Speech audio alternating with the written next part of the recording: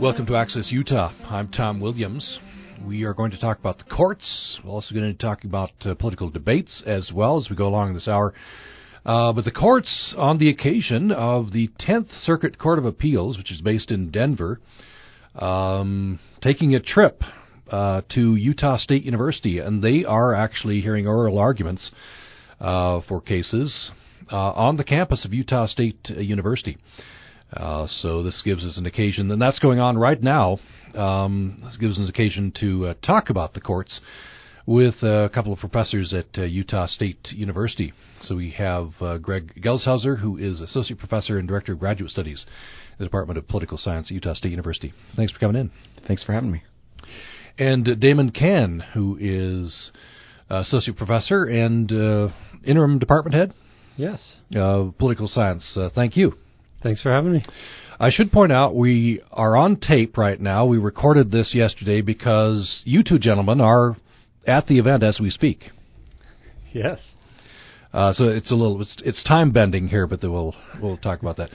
So Damon Cann, I'll start with you. This is a pretty big deal. Yeah, absolutely. The 10th Circuit Court of Appeals is, in a lot of ways could be considered the second highest court in the land. The U.S. Supreme Court only hears about 90 to 100 cases every year, and so one layer below that is where the vast majority of cases have their final hearing if they're federal cases.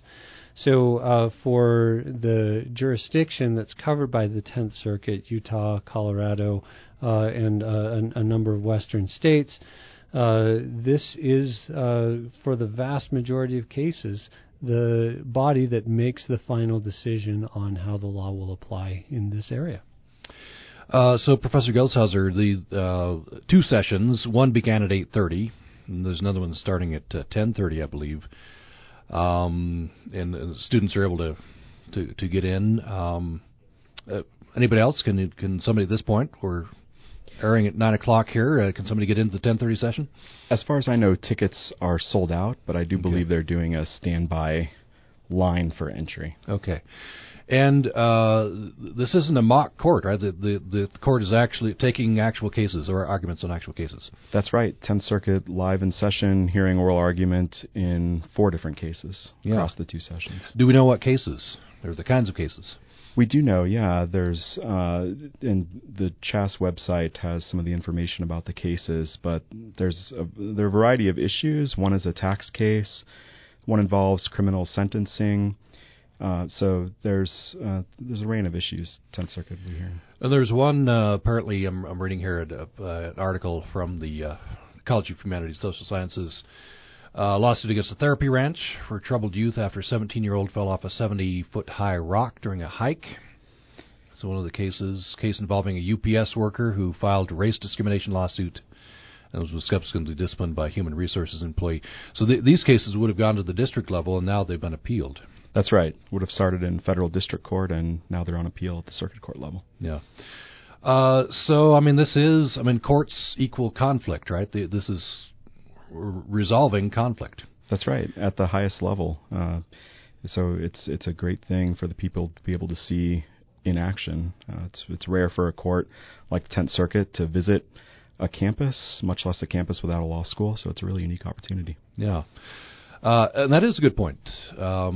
If they travel, they would usually go to where a law school is, I guess. That's right. Yeah, it's relatively rare to go to a university campus at all. But anytime I've heard about this, it's been at a campus with a law school.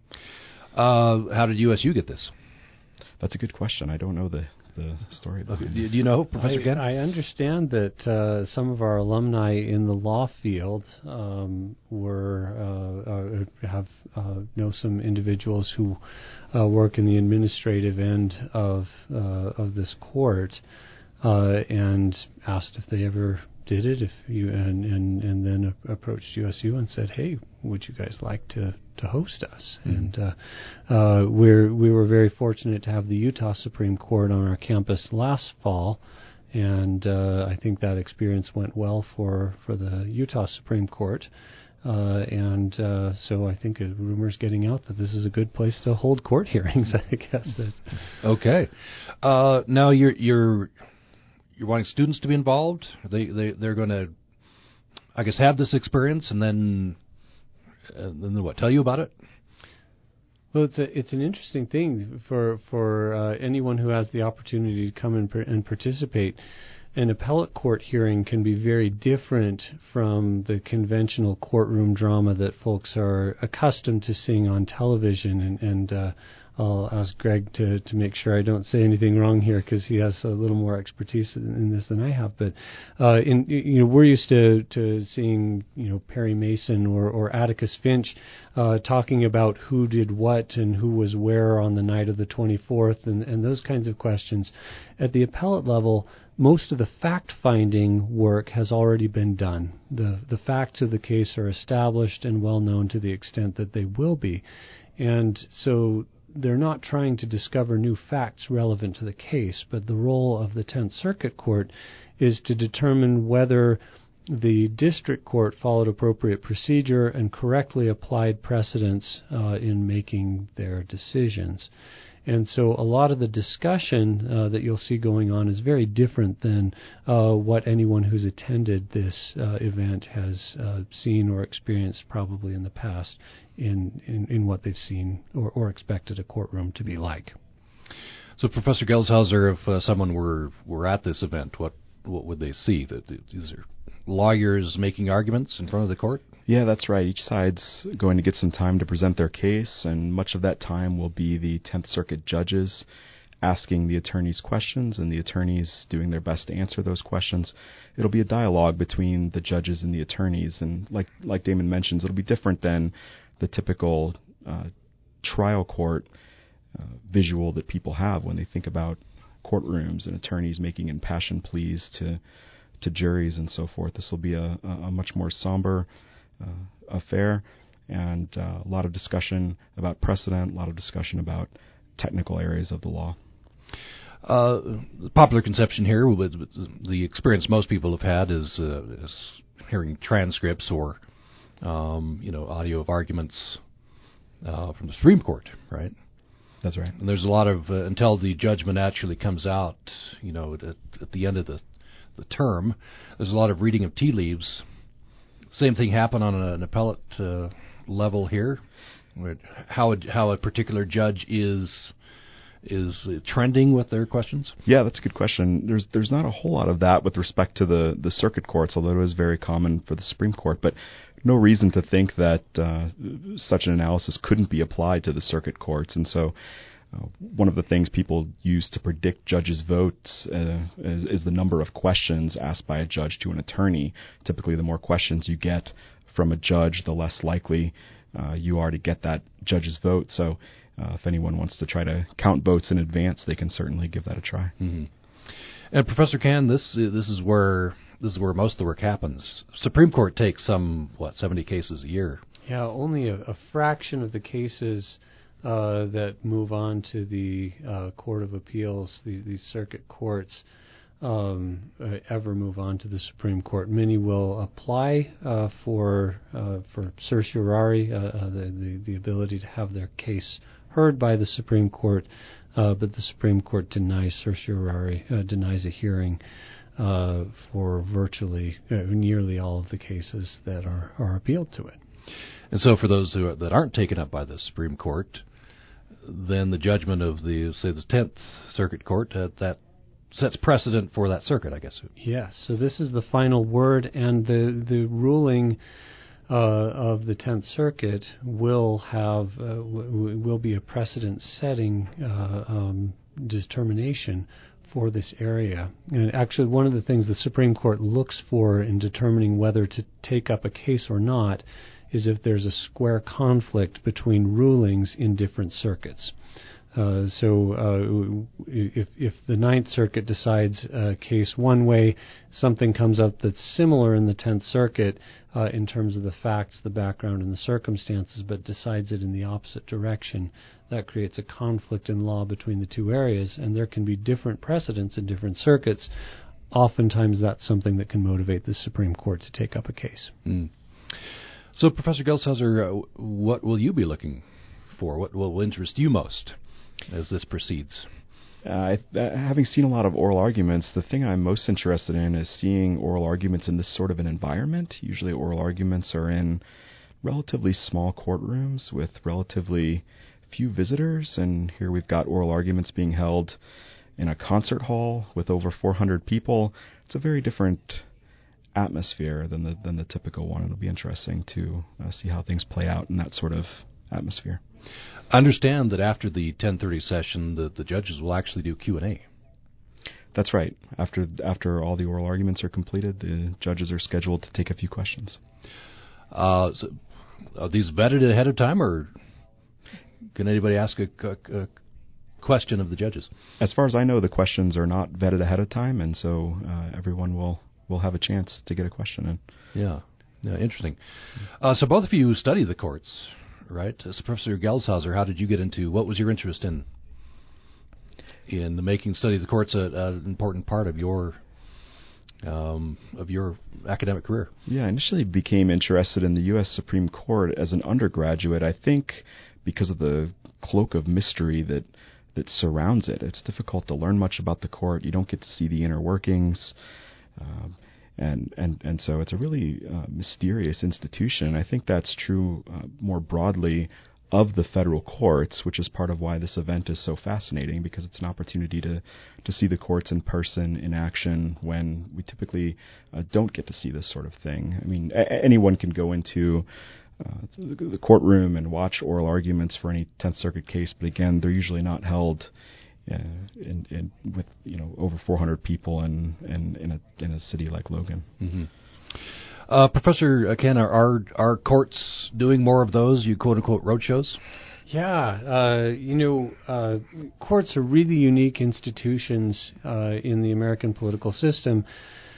For our elected officials in Congress, for a governor, all the way down to local elected officials, the legitimacy of those individuals and the rightful exercise of power in their respective offices comes from the fact that they are elected, that the people chose to put them in that place for a given term, and then we bring them back, we evaluate them again, and see how they're doing, and people get to make a decision about whether they continue.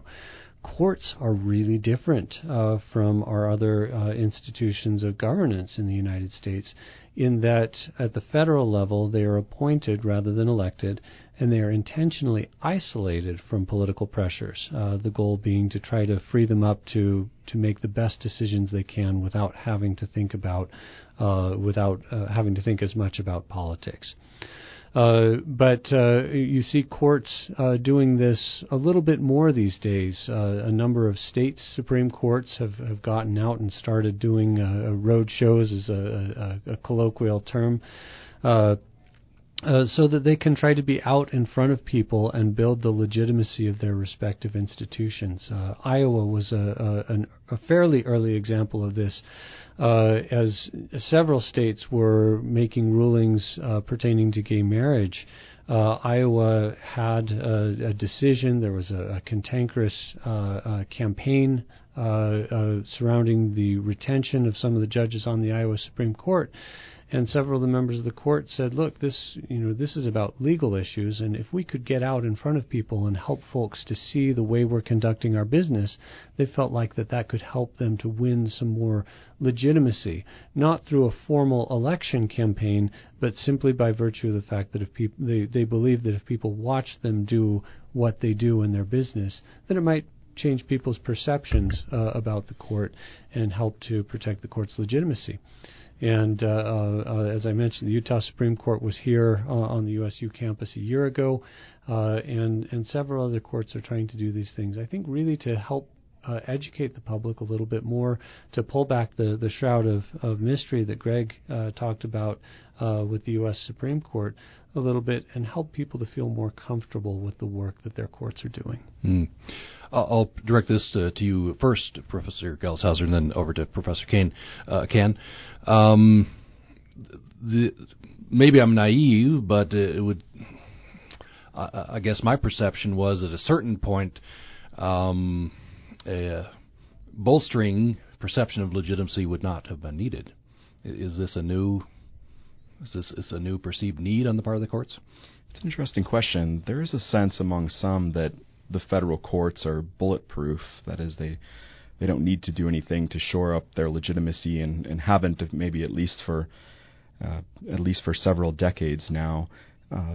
And that may be true, but it still makes sense, I think, for the court to protect that store of legitimacy, and also to, as Damon said, help people get a clearer sense of what they're actually doing, because so much of the popular impression of judging and courts has to do with the trial level, and I think not a lot of people know about what takes place at the appellate level.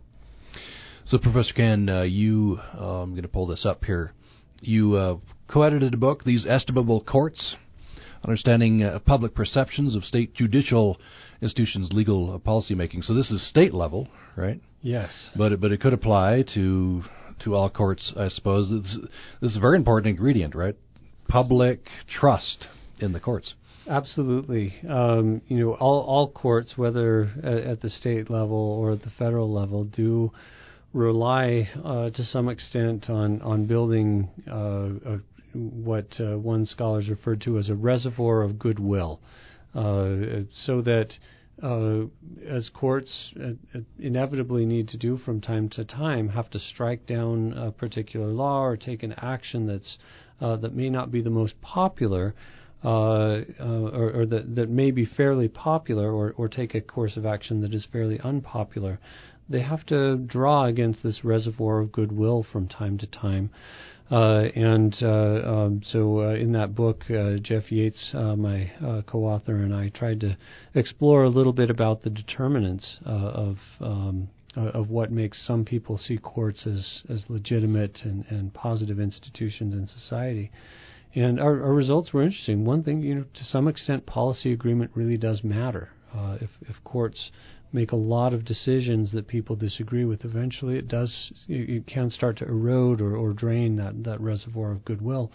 But there's a number of other factors that are really important too, and things like level of education, understanding of the legal system and legal profession, level of knowledge about courts, are also things that help to socialize people to understand the role that courts play in our society, and with that greater understanding comes, generally speaking, higher perceptions of legitimacy. You're listening to Access Utah. I'm Tom Williams. We're talking about the courts today on the occasion of the 10th U.S. Circuit Court of Appeals, usually based in Denver, holding court on the campus of Utah State University. That's ongoing right now. Following the break, we're going to talk about the stressed, some would say broken, confirmation process for judges, how judges are selected, and people's perceptions of the courts. Continue that discussion. And later in the hour, political debates. We'll ask, do debates matter to voters, and what do they reveal about the candidates? We'll have more following this break.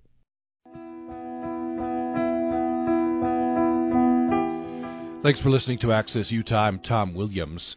An unusual and significant event is happening today at Utah State University. The 10th Circuit Court of Appeals, one of the courts just below the U.S. Supreme Court and based in Denver, is in session at the Performance Hall on the USU campus. They are hearing oral arguments in 2 sessions, and then they'll take questions from the audience. That 10:30 session, I believe, is filled up, but you could check out the Performance Hall on the USU campus, see if you could get in there. It's an unusual opportunity for you. We're marking this event by talking about the courts, a nomination confirmation process for judges, people's perceptions of the courts. Later in the hour, we'll also talk about debates as the Democratic presidential debates continue, and in the aftermath of the announcement that Salt Lake City has been selected as the site of the vice presidential debate next year. My guests this hour include Greg Gelshauser, Associate Professor and Director of Graduate Studies in the USU Political Science Department, and Damon Kan, USU Associate Professor and Interim Political Science Department Head. Now, lately, it's been building over years. Now it seems, I could put it this way, that a lot of stresses on the nomination process, the confirmation process. These have become high theater. The Kavanaugh hearings, for example, talking about the Supreme Court.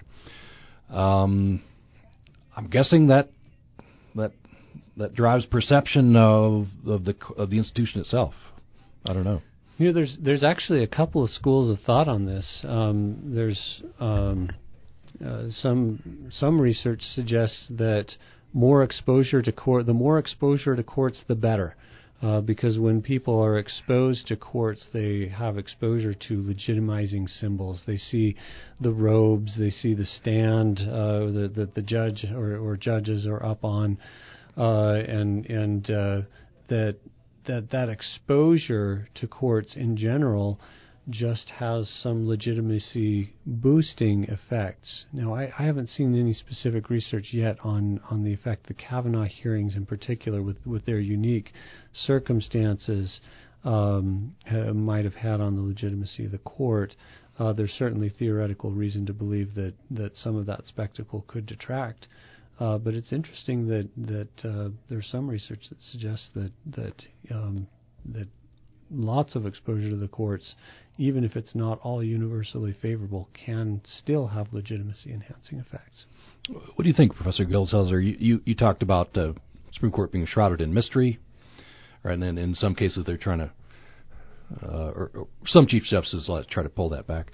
More exposure, less exposure, being more or less harmful or beneficial to perceptions of the courts. Yeah, I think there's a strong argument for more exposure. As you mentioned, confirmation hearings have grown more politicized over time, and one of the concerns among judges in particular is that people are increasingly seeing judges as just another group of political actors.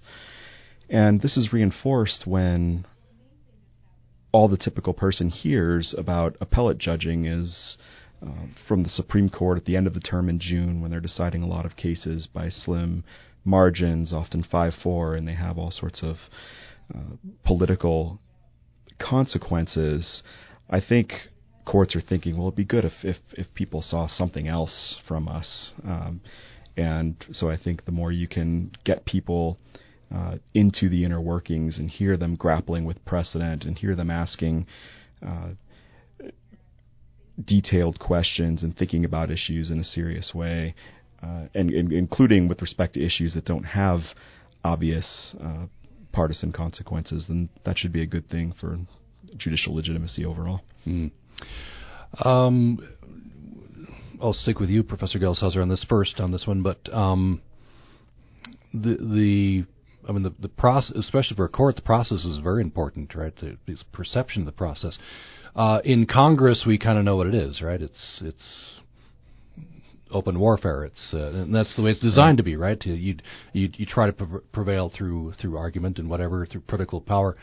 The courts are supposed to be more deliberative, more removed from politics. That's right. And so the perception of even the very process is important.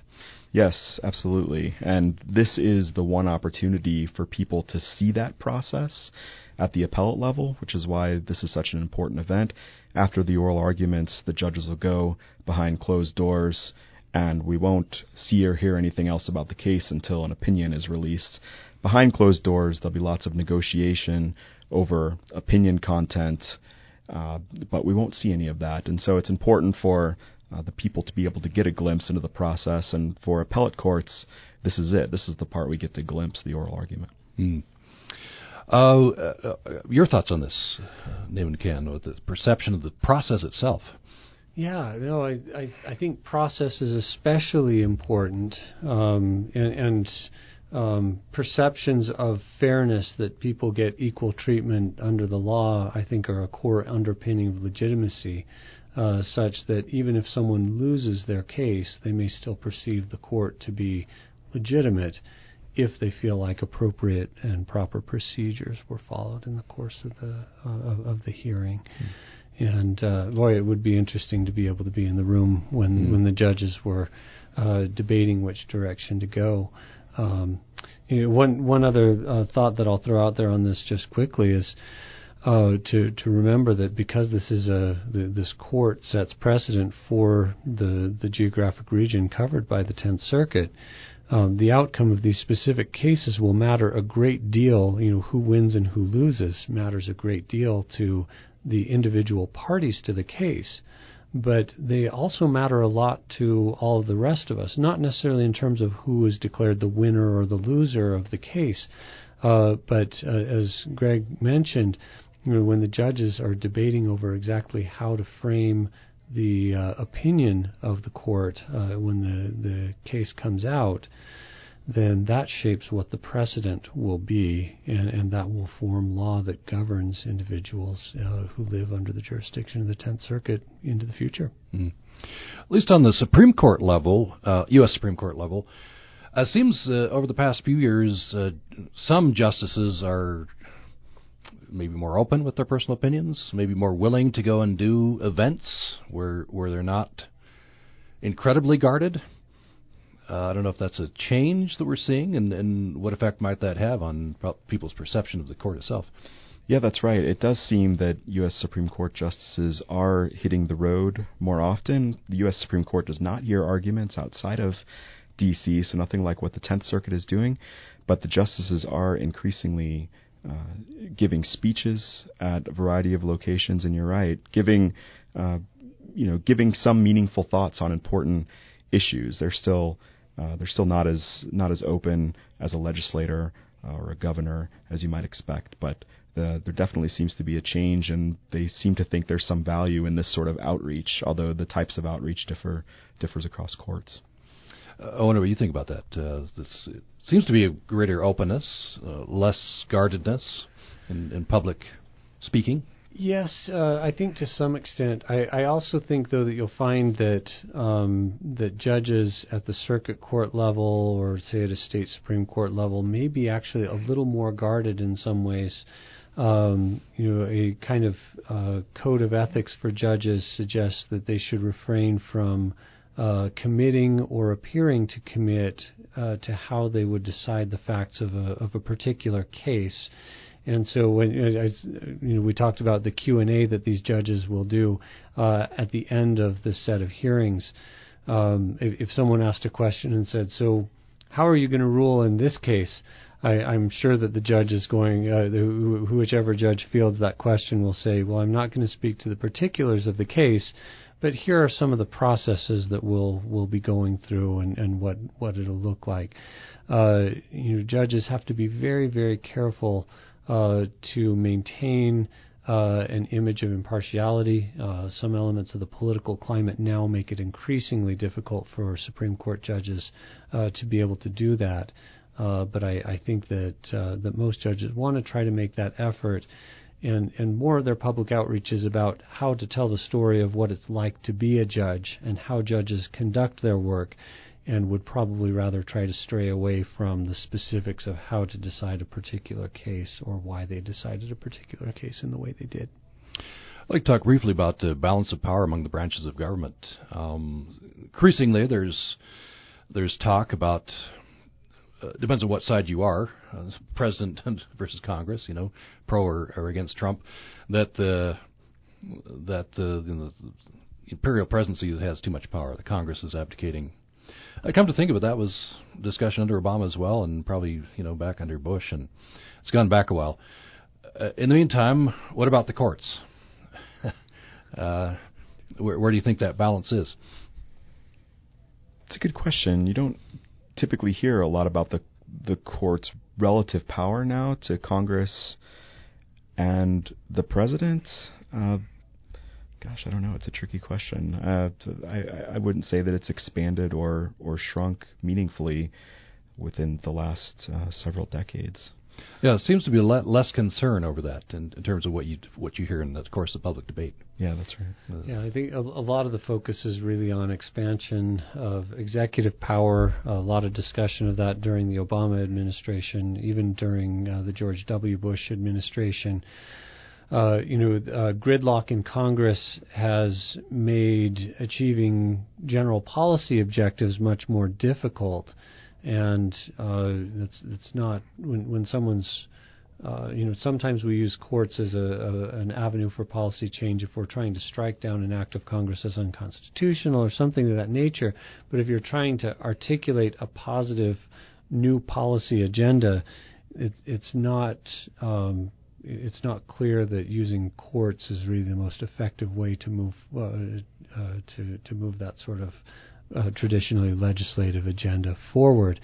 But with increased gridlock in Congress, presidents have moved more and more toward using administrative strategies like executive orders, signing statements, and the like, and that's really escalated over the last several presidencies. And I think it's really going to take Congress stepping up to address that, and I suspect that to some extent the courts would be willing to support a Congress taking a more active role, but I think Congress has to move first. So, Professor Gelshauser, I wonder if you talked a bit about your work on how judges are selected. This is at the state level that you've studied, right? That's right, yeah. So I've studied how the different ways states select judges matters for what types of judges we see on the bench. For example, how diverse a state bench is with respect to gender and race, how qualified a bench is. And it's interesting. So states have a variety of ways of choosing judges. Utah uses a merit selection system that has a judicial nominating commission sort through applications and forward a small list to the governor. Other states use elections, partisan or nonpartisan, or have gubernatorial appointment without a commission. So there's all sorts of ways to do it, and it does make a difference, particularly with respect to the diversity of a state bench. So which system works best, and if you're looking for diversity? Appointment systems seem to work best for diversity. Yeah. Does it have any effect on rulings or perceptions of rulings, more or less liberal or conservative, at least in the view of people consuming, so to speak, the decisions? Yeah, so there's not a lot of evidence that judicial selection systems per se impact decisions, but judicial retention systems, which are similar, do impact decisions. So the less independence judges have, oftentimes the more likely they are to vote in accordance with the people's preferences, which makes sense. You're listening to Access Utah. I'm Tom Williams. We're talking about the courts on the occasion of the U.S. 10th Circuit Court of Appeals, which is based in Denver, holding session, hearing oral arguments at the Performance Hall on the USU campus right now. They're hearing oral arguments in two sessions, and they'll take questions from the audience. First session's going right now. The next one starts at 10:30. And we're marking this event by talking about the courts. Following the break, we're going to talk about political debates. The ongoing Democratic presidential debates, of course, and the announcement recently that the Salt Lake City has been selected as a site of the vice president's debate next year gives us an excuse, I guess, if an excuse is needed, to talk about debates. We'll ask, do debates matter to voters, and what do they reveal about the candidates? More following this break. You're listening to Access Utah. I'm Tom Williams. There's an unusual and significant event happening right now at Utah State University. The U.S. 10th Circuit Court of Appeals, one of the courts just below the U.S. Supreme Court and based in Denver, is in session at the Performance Hall on the USU campus. Unusual that the court holds session outside of its home in Denver. So, significant event. They're hearing oral arguments in two sessions. The first one going on right now. The next one starts at 10:30. Then they'll take questions from the audience. We have been marking this event by talking about the courts, and now we'll get into talking about debates. The Democratic presidential debates, of course, continue, and there was an announcement recently that the vice presidential debate next year will be held in Salt Lake City. We're talking with Greg Gelshauser, Associate Professor and Director of Graduate Studies in the USU Political Science Department, and Damon Cann, USU Associate Professor and Interim Political Science Department Head. I want to move on to debates, and Damon Cann, you've been involved in the Utah Debate Commission, and big news we got recently, the vice presidential debate next year will be in Utah. Anything else you'd like to say about the 10th Circuit Court's visit to Utah State? No, if you're hearing this and you can still make it out, give it a try. It'll be quite an event. Okay. Big event, and never before happened Yeah, Utah State. We're really excited about hosting this event here on our Logan campus, and just really thrilled to be able to provide this opportunity for our students and for the broader Cache Valley community. Okay, let's talk about debates. So tell us in brief about the Utah Debate Commission, which you have been involved with. Yes, so I served for a period of time on the board and had to rotate out of that assignment as some other roles on campus came my way about a year ago. So I don't represent the Utah Debate Commission in this conversation, but had some experience serving there. It was probably about 6 years ago that a colleague of mine, Richard Davis at BYU, and I were on a flight back from a political science conference, and he said, I've been thinking, in Utah we have election after election go by without much substantive discourse on what's going on in policies, and he said, I've been talking to a few people, and I just think we need to get more people to engage in substantive political discourse during our campaigns. And I said, I think you're right. And he said, I think we need to get a bunch of people together from across Utah universities and see if we can pull something together. So he reached into his academic network, and I reached into mine. We sat down and pulled together people from 6 universities across Utah, said, do you think we could do this? And we all looked at each other and said, well, I think we could. And he said, well, we need to get some media support. And so we reached out and Utah Public Radio has carried most of the debates, I think, yes, if not all of them, that the Debate Commission has put together, as well as a number of media outlets around the state, and brought in some community partners as well, some individuals who'd previously served in elective office. Former State Senator Scott Howell was one of the co-chairs, and former Governor Olene Walker was the first Republican co-chair, and now Thomas Wright holds that role, former state party chair for Republicans in Utah. And we ran several cycles of debates. We've hosted a couple here on the USU campus and hope to be able to do so again in the 2020 election cycle. But after we'd done this a couple of times, we reached out to the U.S. Commission on Presidential Debates. And that's the entity that's organized the presidential debates for a couple decades now. And formalized the rules and processes and how those take place. And they said, we love what you guys are doing. And by the way, if you'd ever like to host a national presidential debate, let us know. And when we heard that in the commission, we all just about fell off our chairs. We assumed that Utah, being not traditionally a swing state in presidential elections, wouldn't really be considered. But we looked back at some of the history, and we'd seen states like New York, another non-swing state, hosting these, and thought, well, why not throw the hat into the ring? Since I've rotated off, the commission has continued to pursue those goals, and I think just a lot of credit goes to that commission for helping to put together and organize this, as well as credit to the University of Utah for stepping up and being willing to do it. There's a lot of costs that come into play in hosting the debate. Reading through the requirements, it's almost like the stereotypical no green M&Ms messages in the rider about what exactly has to be supplied and available. There's details on the number of phone lines, how many of them can be landlines, how many can be internet-based phone lines, how many hotel rooms have to be available within a 20-minute drive of the venue that's selected. It's a very rigorous process. And so I think it really speaks well of the Utah community that we are on a level where we can host an event like this. Do you think this is vice presidential debate? And I saw quotes from the head of the Utah Debate Commission saying, hey, we don't consider this a consolation prize. We do think Utah would get a presidential debate in the future.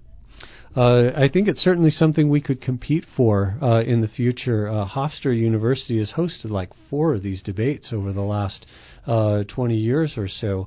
And so, again, if you do it and you do it well, and the venue works out, and the community is supportive, I think the Commission on Presidential Debates has shown a willingness to visit the same site more than once. But the vice presidential debate is really exciting. The history of vice presidential debates has some really interesting moments as you go back and explore some of these conversations. The Dan Quayle versus Lloyd Bentsen debate from I guess that would have been the 1988 presidential election, was full of interesting moments in presidential history.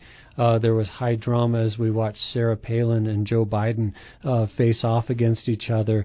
And as rumors have swirled about the relationship between Mike Pence and Donald Trump, it will be interesting to see how that vice presidential debate goes down in the 2020 election cycle.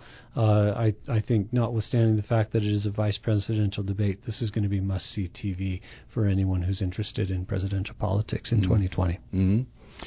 I'd like to ask maybe either of you or both of you about the Democratic debates. This is of course, in 2016 seemed like 100 Republicans were running for president. Now seems like it's 100 Democrats running for president, right? I don't know, Professor Ken. What do you think of the rules that the Democratic Party set up?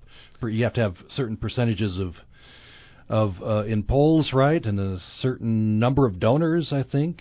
Do you think that's been effective because you want it to not too speedily winnow the candidates, but you don't want to stay with 20 candidates on the stage?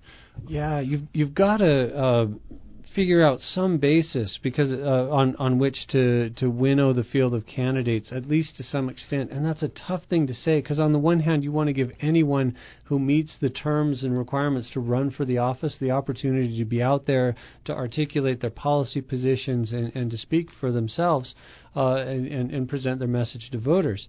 On the flip side, we're already running debates that are 2 hours or longer, and if you have 30 candidates up there, then it's hard for anyone to get their message out. And so it's become something of a norm to use some metrics of viability, initially using a fairly low threshold and then ratcheting up those thresholds over time as the debate gets closer and closer. So a broad range of people initially have a chance to participate in those debates, but the thresholds for participation get higher and higher. So if your message doesn't catch on, if your campaign can't get some traction, you're going to have less access to these debates as a means of getting your message out. Republicans used similar strategies in previous election cycles, and it's just undoubtedly an imperfect way to strike that balance, but it's a balance that needs to be struck.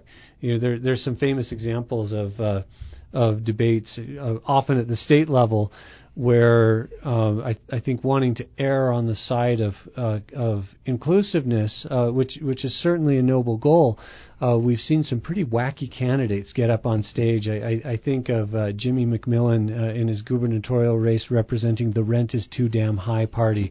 I remember them, yeah. In a New York gubernatorial race several years back. And, as much fun as it was to watch some of those clips back, you need to make sure that candidates really are broadcasting messages that have a way to resonate with the public, or you're going to have a hard time getting voters to tune in if they don't think of the candidates participating in the debates as being serious. That brings up an interesting point, because this is theater, right? I mean, in a perfect world, maybe my perfect world, you'd actually be debating policy, and that would be what mattered. But it seems there is that, but then there's the theatrical overlay and who did the best and who landed the best shots. I was reading an article in Politico the other day. So Tim Alberta, the reporter, watched the latest Democratic debate with a Democratic candidate who didn't make the stage, Colorado Senator Michael Bennet. And in passing, the reporter Alberta says, Bennett's the kind of guy that probably would make a good president. He's wonky, he works across the aisle, et cetera, but he's boring. Maybe one reason why he didn't make the debate stage, although Bennett does make the point that he's within the margin of error of Beto O'Rourke, who did make the stage. I guess maybe my question is, do debates, how much do they matter in terms of how people vote? That's a great question. One of the long-standing questions that goes to the heart of whether democratic governance is truly possible is, campaigning and governing are different skill sets. And it's a fair question to ask, to what extent do the skills that make someone really good at campaigning end up actually making them good at governing? And I think that events like debates are really important, because being able to broadcast a policy message, try to build support for it, and reach out to voters in a way that can not just help them think good thoughts about your policies, but also connect with you as a leader.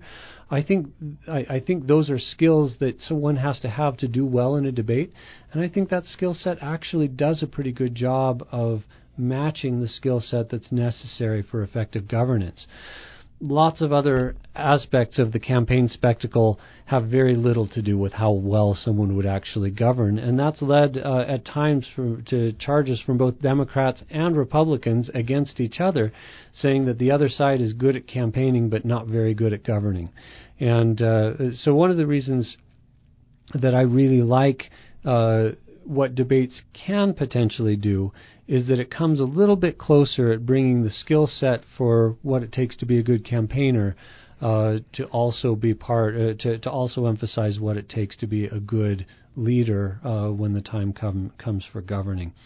But certainly there's this gamesmanship element to the debates that people are trying to figure out to greater or lesser extents how to work that, such that even if some of their policy chops are a little bit weaker, or if their ability to connect with individuals isn't as strong, they're trying to find ways to be able to work through those processes. I think the most unfortunate thing in a debate occurs when the debate becomes about people and personalities rather than about policies and ideas. And we saw some of that taking place. The debates were very personalized in the 2016 election cycle, and I hope that we can manage to avoid that in 2016 or 2020 and make this election about policies rather than personalities. Well, we'll see how it all turns out. We've reached the end of our conversation here. We've been talking with Damon Cann, Associate Professor in the Department of Political Science and Interim Department Head. Thanks for coming in. Thanks for having me. And Greg Gelshauser, who is Associate Professor and Director of Graduate Studies in the Department of Political Science, USU. Thanks. Thank you. Both of these, this conversation has been recorded. Both these gentlemen are at this big event, which is the Federal 10th Circuit Court of Appeals is on the USU campus right now. First session ongoing. The next session starts at 10:30. You could check in, and you might be able to get in this unusual event. Thanks, gentlemen. Appreciate that. Thanks, Tom. And thanks for listening to Access Utah. We have a couple of minutes here at the end to tell you about some exciting upcoming episodes of the program. Tomorrow, in studio, my guest will be Robin Wall-Kimmerer, who is a botanist and writer, a member of the Citizen Potawatomi Nation. She is director of the Center for Native Peoples and the Environment at SUNY College of Environmental Science and Forestry. She's active in efforts to bring the wisdom of traditional ecological knowledge together with tools of Western science for shared concerns for sustainability. She's author of Gathering Moss, A Natural and Cultural History of Mosses, and Reclaiming the Honorable Harvest, Indigenous Knowledge for a Sustainable Future, which examines the ways in which traditional Indigenous approaches to the environment and harvest, as practiced by the Potawatomi, can teach us valuable lessons about healing our own relationship to the living earth. So Robin Wall-Kimmerer will be on the USU campus tomorrow. There's a reading, free and open to the public, which will be happening at 1:30 in the afternoon, room 101 of the Merrill Kazir Library. Prior to that, 9 a.m. here in studio, and hope you'll tune in for that conversation. Then on Thursday, my guest for the hour is Bob Inglis, who is a former Republican congressman who was primaried because he came out in favor of believing in human-caused climate change and came out in favor of a carbon tax. This was in South Carolina. He lost in that primary nearly 3-1. And quoting from NBC News here, such a spectacular faceplant, as he now calls it, would have set many politicians scrambling for safe haven. He instead has gone all in. He runs his own nonprofit, Republican EN, devoted to getting conservatives to come to grips with climate change. He's my guest on Thursday. Hope you join us then. And thanks for listening to Access Utah Today.